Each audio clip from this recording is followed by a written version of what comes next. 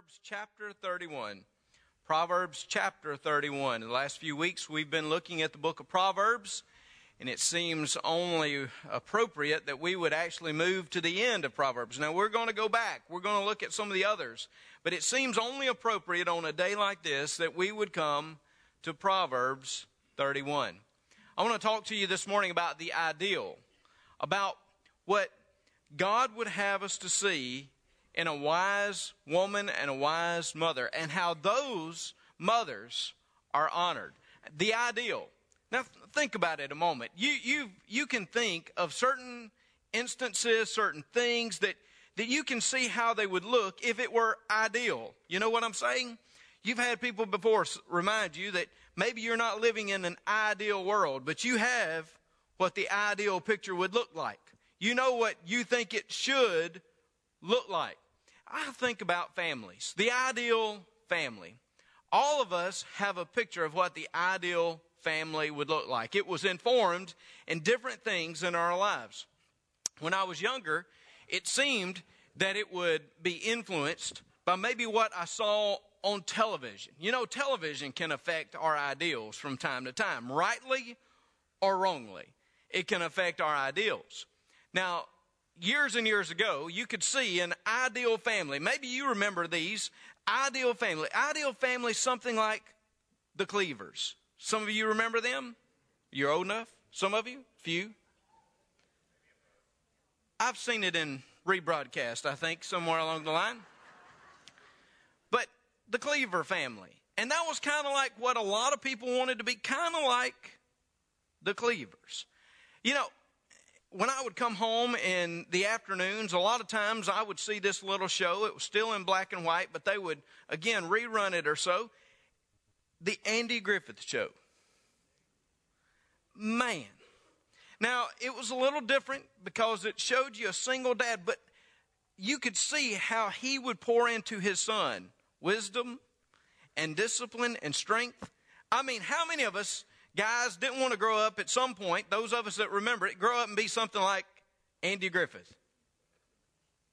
Well, maybe it's just me. But I mean, that you wanted to have those type of parenting skills. Well, in the 80s when I grew up, there was another family that captured the nation's attention, and it was the Huxtable family, the Cosby Show in the 80s. Now, I remember that. I was growing up and I remember Thursday nights, NBC, especially those early episodes. I mean, to see the joy and to see how they handled different things. I mean, for years and years, I've been waiting to use that line that he used. I brought you in this world and I will take you out of this world. You remember? I mean, so here was the family. Unfortunately, even as time has come through, as it has advanced, we see less and less of the ideal, especially as it is related to us by television and by media. We remember some of those that we set up as the ideal, but they are fewer and fewer. But I want you to know that while television and culture and other things may change, and they may change what they believe the ideal to be, God's word never changes. And we have the ideal given to us. And when you look at Proverbs 31, you see this woman that is the ideal, this mother, this wife, this one who is to be honored. You see the ideal given for us. I want you to read through this passage with me. I want you to see this description, and I want you to see how wise mothers are honored by their children, by their family, by God himself. Let's look at this. Beginning in verse 10, it says, "Who can find a virtuous wife? For her worth is far above rubies. The heart of her husband safely trusts her, so he will have no lack of gain. She does him good and not evil all the days of her life. She seeks wool and flax and willingly works with her hands. She is like the merchant ships. She brings her food from afar. She also rises while it is yet night and provides food for her household and a portion for her maidservants. She considers a field and buys it. From her profits she plants a vineyard. She girds herself with strength and strengthens her arms. She perceives that her merchandise is good, and her lamp does not go out by night. She stretches out her hands to the distaff, and her hand holds the spindle. She extends her hand to the poor. Yes, she reaches out her hands to the needy. She's not afraid of snow for her household, for all her household is clothed with scarlet. She makes tapestry for herself. Her clothing is fine linen and purple. Her husband is known in the gates when he sits among the elders of the land. She makes linen garments and sells them, and supplies sashes for the merchants. Strength and honor are her clothing. She shall rejoice in time to come. She opens her mouth with wisdom, and on her tongue is the law of kindness. She watches over the ways of her household, and does not eat the bread of idleness. Her children rise up and call her blessed. Her husband also, and he praises her. Many daughters have done well, but you excel them all. Charm is deceitful and beauty is passing, but a woman who fears the Lord, she shall be praised. Give her of the fruit of her hands, and let her own works praise her in the gates. Now, when you read through the book of Proverbs and you come to chapter 31, at the beginning of this, especially when you get to verse 10 and you see this poem that is given to us, it may seem rather strange. I mean, to read through the Proverbs, you see these short, true-to-life sayings most of the time, these comparisons that the writer of the proverb will give to you. But here, you have actually a poem. It's a lengthy poem. From verse 10 to verse 31, an acrostic. What is meant by that? That means basically that you have one letter of the alphabet that begins each line. It's a successive lettering system so that people will remember. And why in the world would you put it here at the end? I mean, does this cap off the rest of the book of Proverbs? You know, I was looking through that and asking myself that question. And as I look at the book of Proverbs, I see so much that speaks to the relationship of individuals, especially within the family.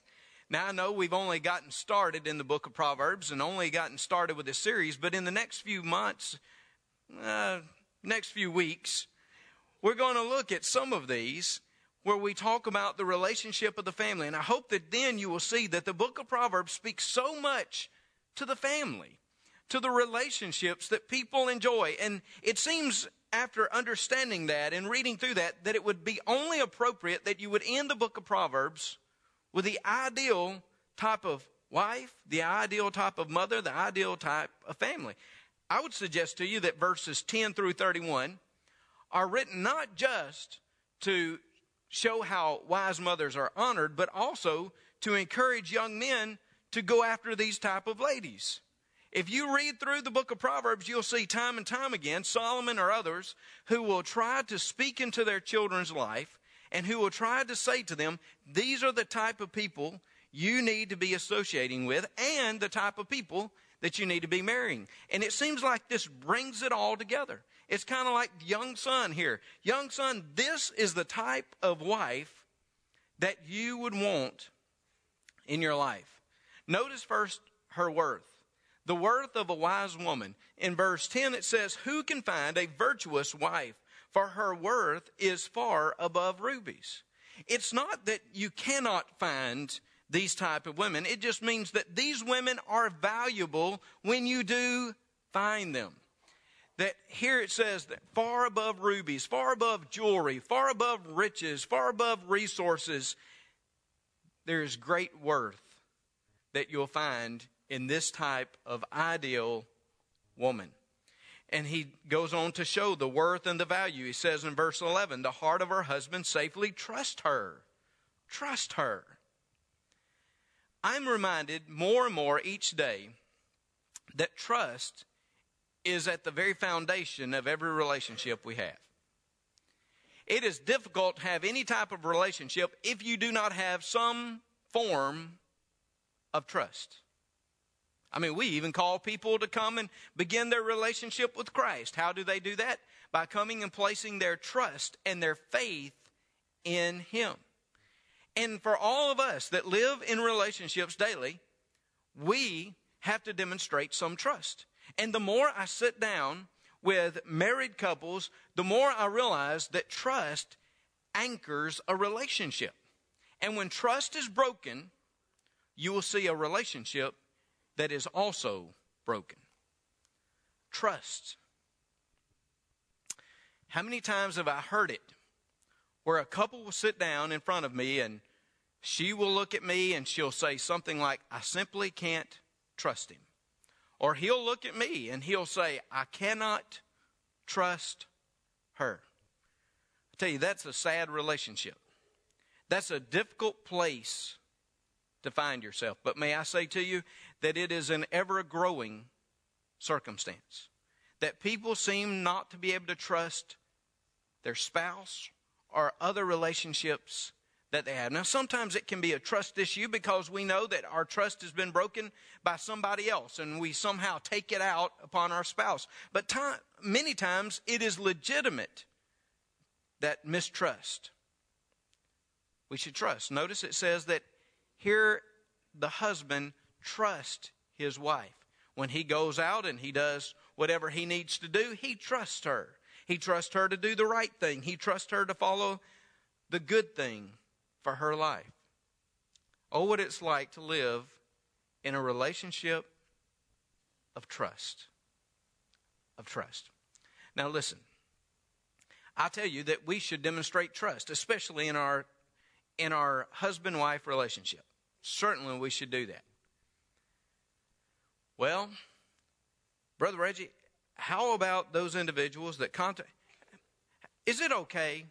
Is it okay for me to talk to my high school sweetheart, text message them or Facebook them at 12 o'clock at night?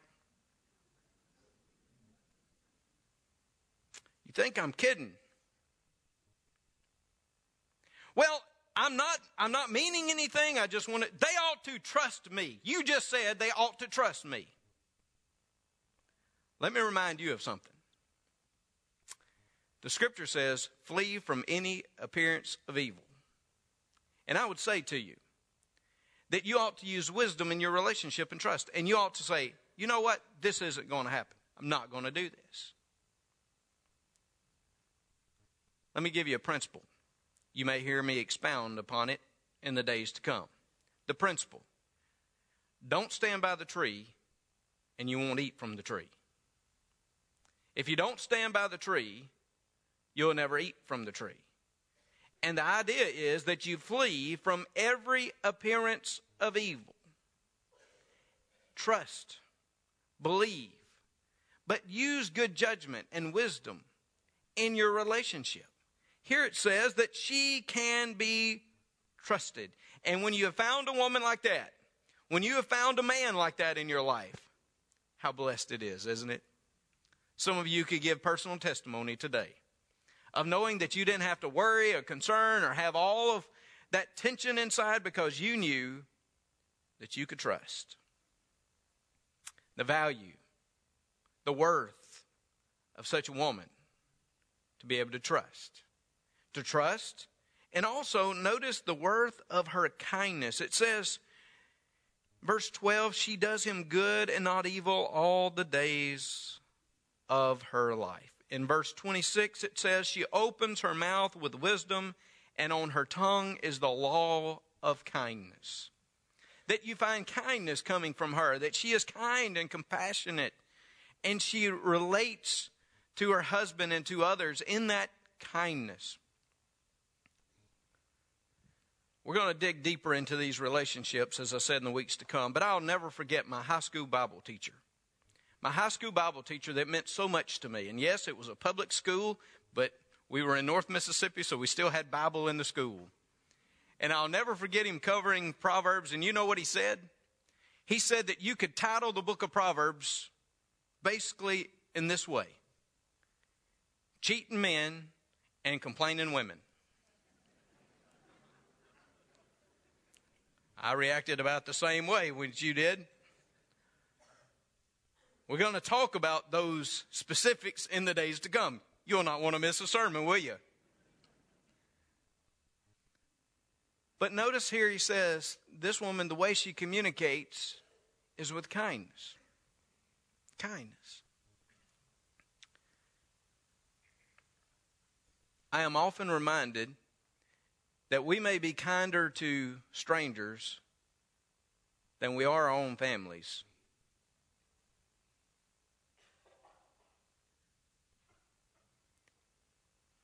personal confession, but I think it's a corporate confession. That many times we can show more kindness to people we do not know than we do those that we love. Doesn't there seem to be something backwards about that? Those we love, kindness. And notice it says, in all the days of our life, in good days, in bad days, there's still this sense of kindness that is there. Oh, to find that type of woman or that type of man. How blessed. The worth of the wise woman. Notice you'll also see the work of a wise woman. Verse 13, it says, she seeks wool and flax and willingly works with her hands. Later on, he'll say that she will not eat the bread of idleness in verse 27. And in many of these terms, you'll hear it described in a domestic fashion, because in those days, obviously, the wife was responsible for so much in the household.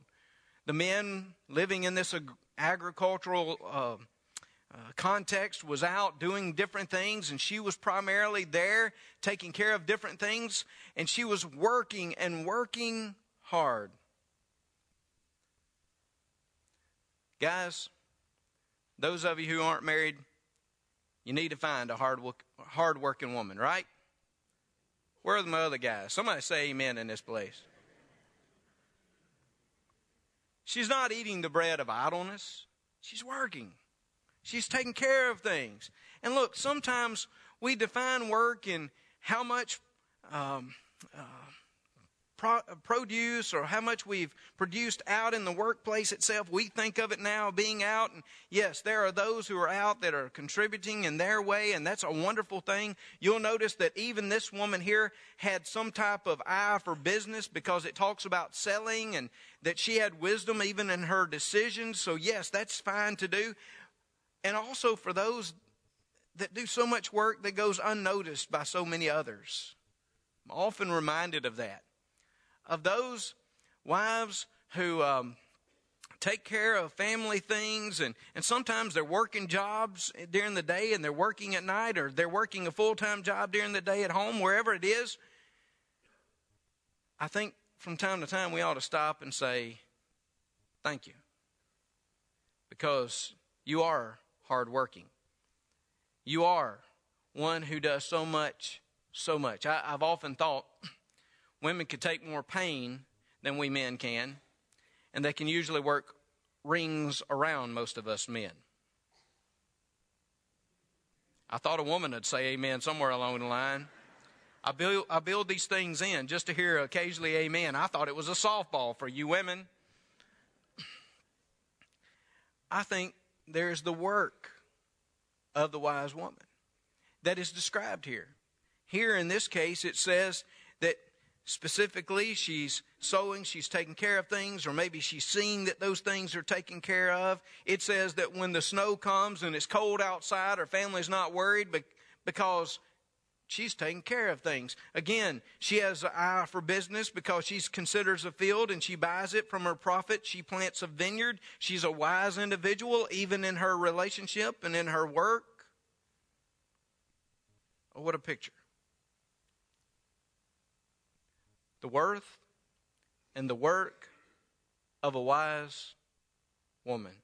And you'll notice that even in her work, even in what she does, in her busyness, she is not too busy to stop and show attention to those who need it most. It says that, yes, she extends her hand to the poor in verse 20. She reaches out her hands to the needy because she still has that caring, compassionate spirit. And then I would have you to look finally here at the worship of this wise woman. You see, I think, her worth. I think you see her work described. But then you see her worship. Verse 28, her children rise up and call her blessed, her husband also, and he praises her. Now, let me say this. And let me say it as well as I can.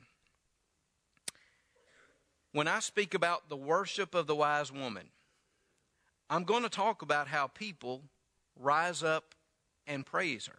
I'm going to talk about her specific worship, as you see, but I want you to see it in the right way. I understand before some of you give me theology lessons that only God is worthy of worship. I understand that. But notice this passage. The passage says that there will be those moments when her children, her husband, they will rise up and they will praise her.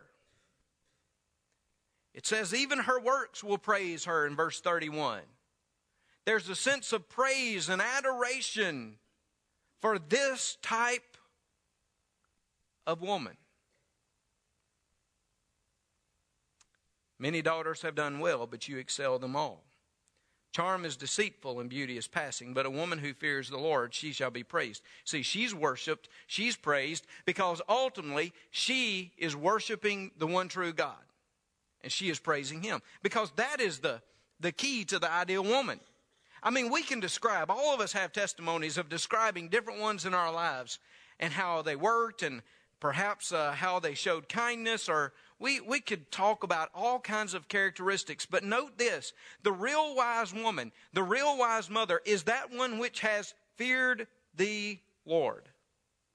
She has worshiped Him and Him alone. It says charm is deceitful and beauty is passing. Those things kind of fade away. Now, let me give you a piece of advice. Guys, I would not go up to a woman and say, hey, I don't find you attractive in the little bit, but you're a godly woman and I think I ought to marry you.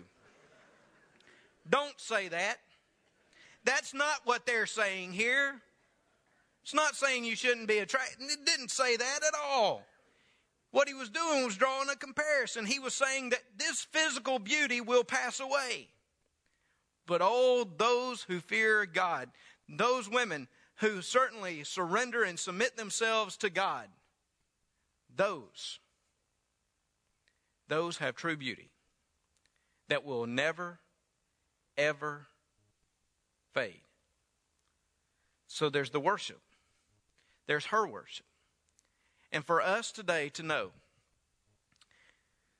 about mothers, about wives, about women, about men, whoever in the family, the key to us being wise and the key to us being successful in our families, it goes back to our fear of the Lord. Remember in Proverbs 1:7, that is the beginning of wisdom.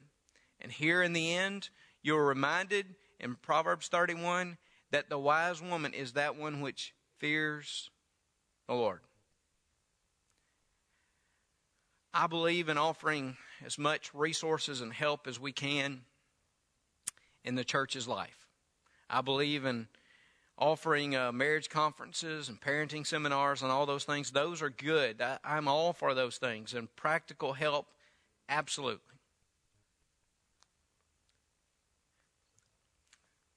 But can we be honest that there are times, no, they're not times, all the time in our marriages, we would be closer.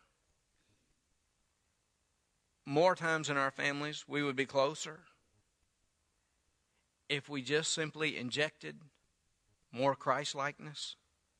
In other words, I can sit in parenting conferences and I can sit in marriage conferences, but until I learn to love my wife as Christ loved the church, until my wife hears that word from Christ in her heart and she grows into His image, until we grow into the image of Christ together,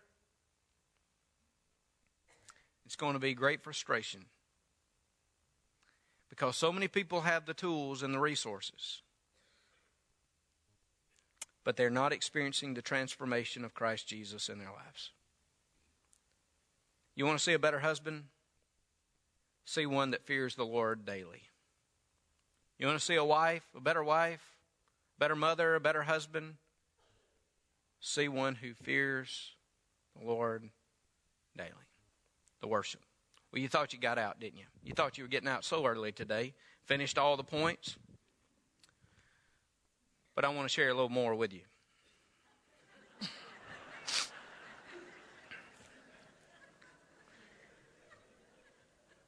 What you worried about? You think I don't bring notes to the pulpit most of the time? Well, I brought a bunch of them today, huh?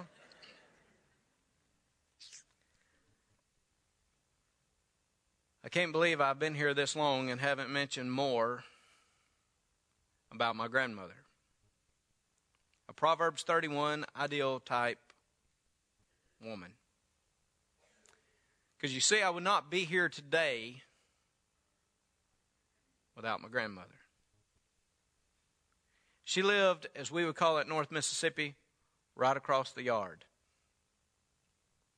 And every morning, every evening, during the day, I would make many, many treks out to see my grandmother. When I would get home from school and I would get off the bus, I would get off at my grandmother's house.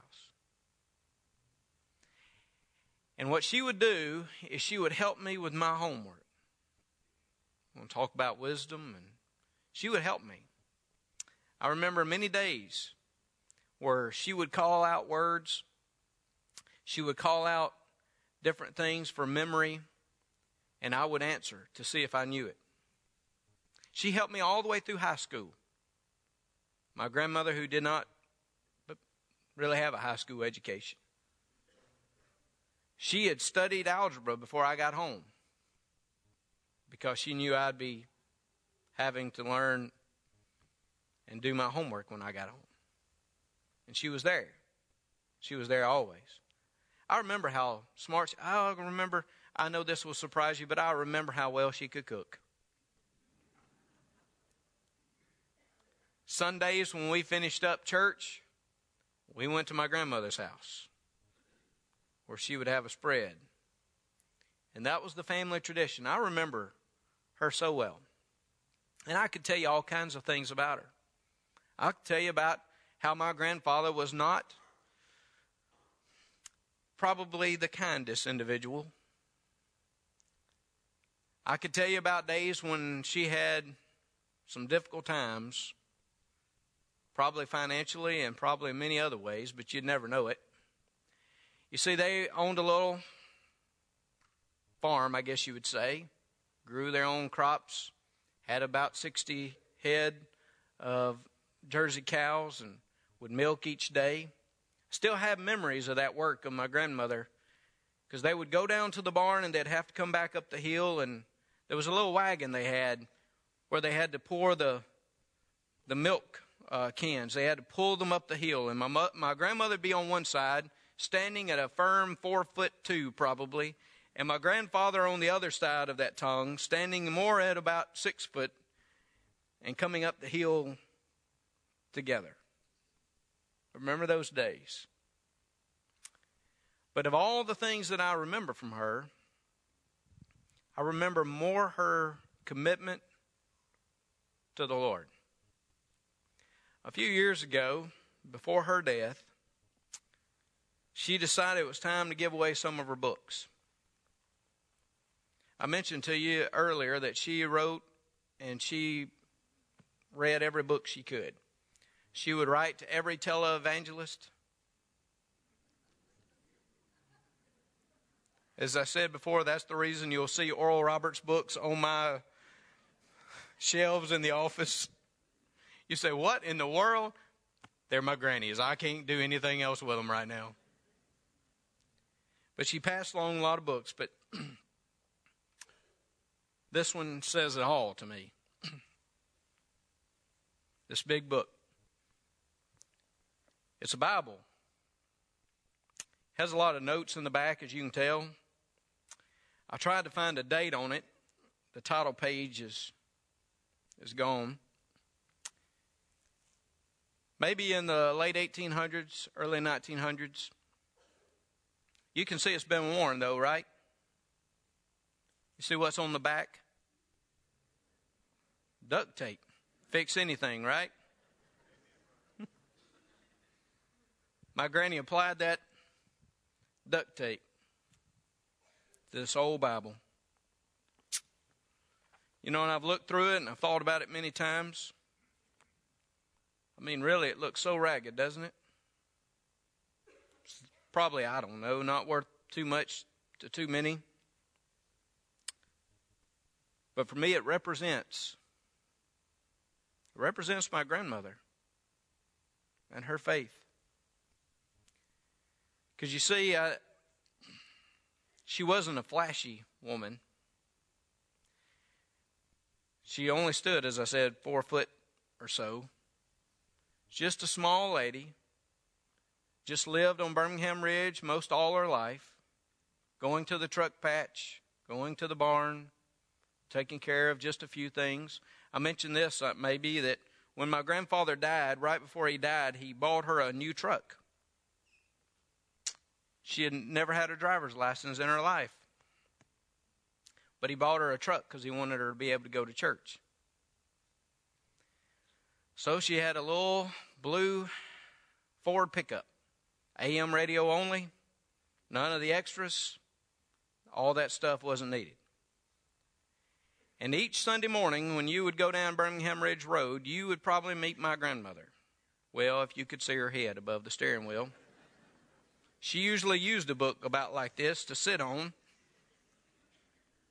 a mile down and a mile back. It's the only time that truck went anywhere. A mile down and a mile back. She loved the Lord. She wasn't much to look at. But just as this book is filled with precious treasure of the Word of God, so was her life. She studied more than anybody I've ever known. And not only studied it, but she extended the words of kindness.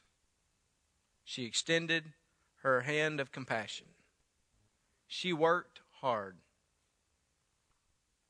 but she loved the Lord.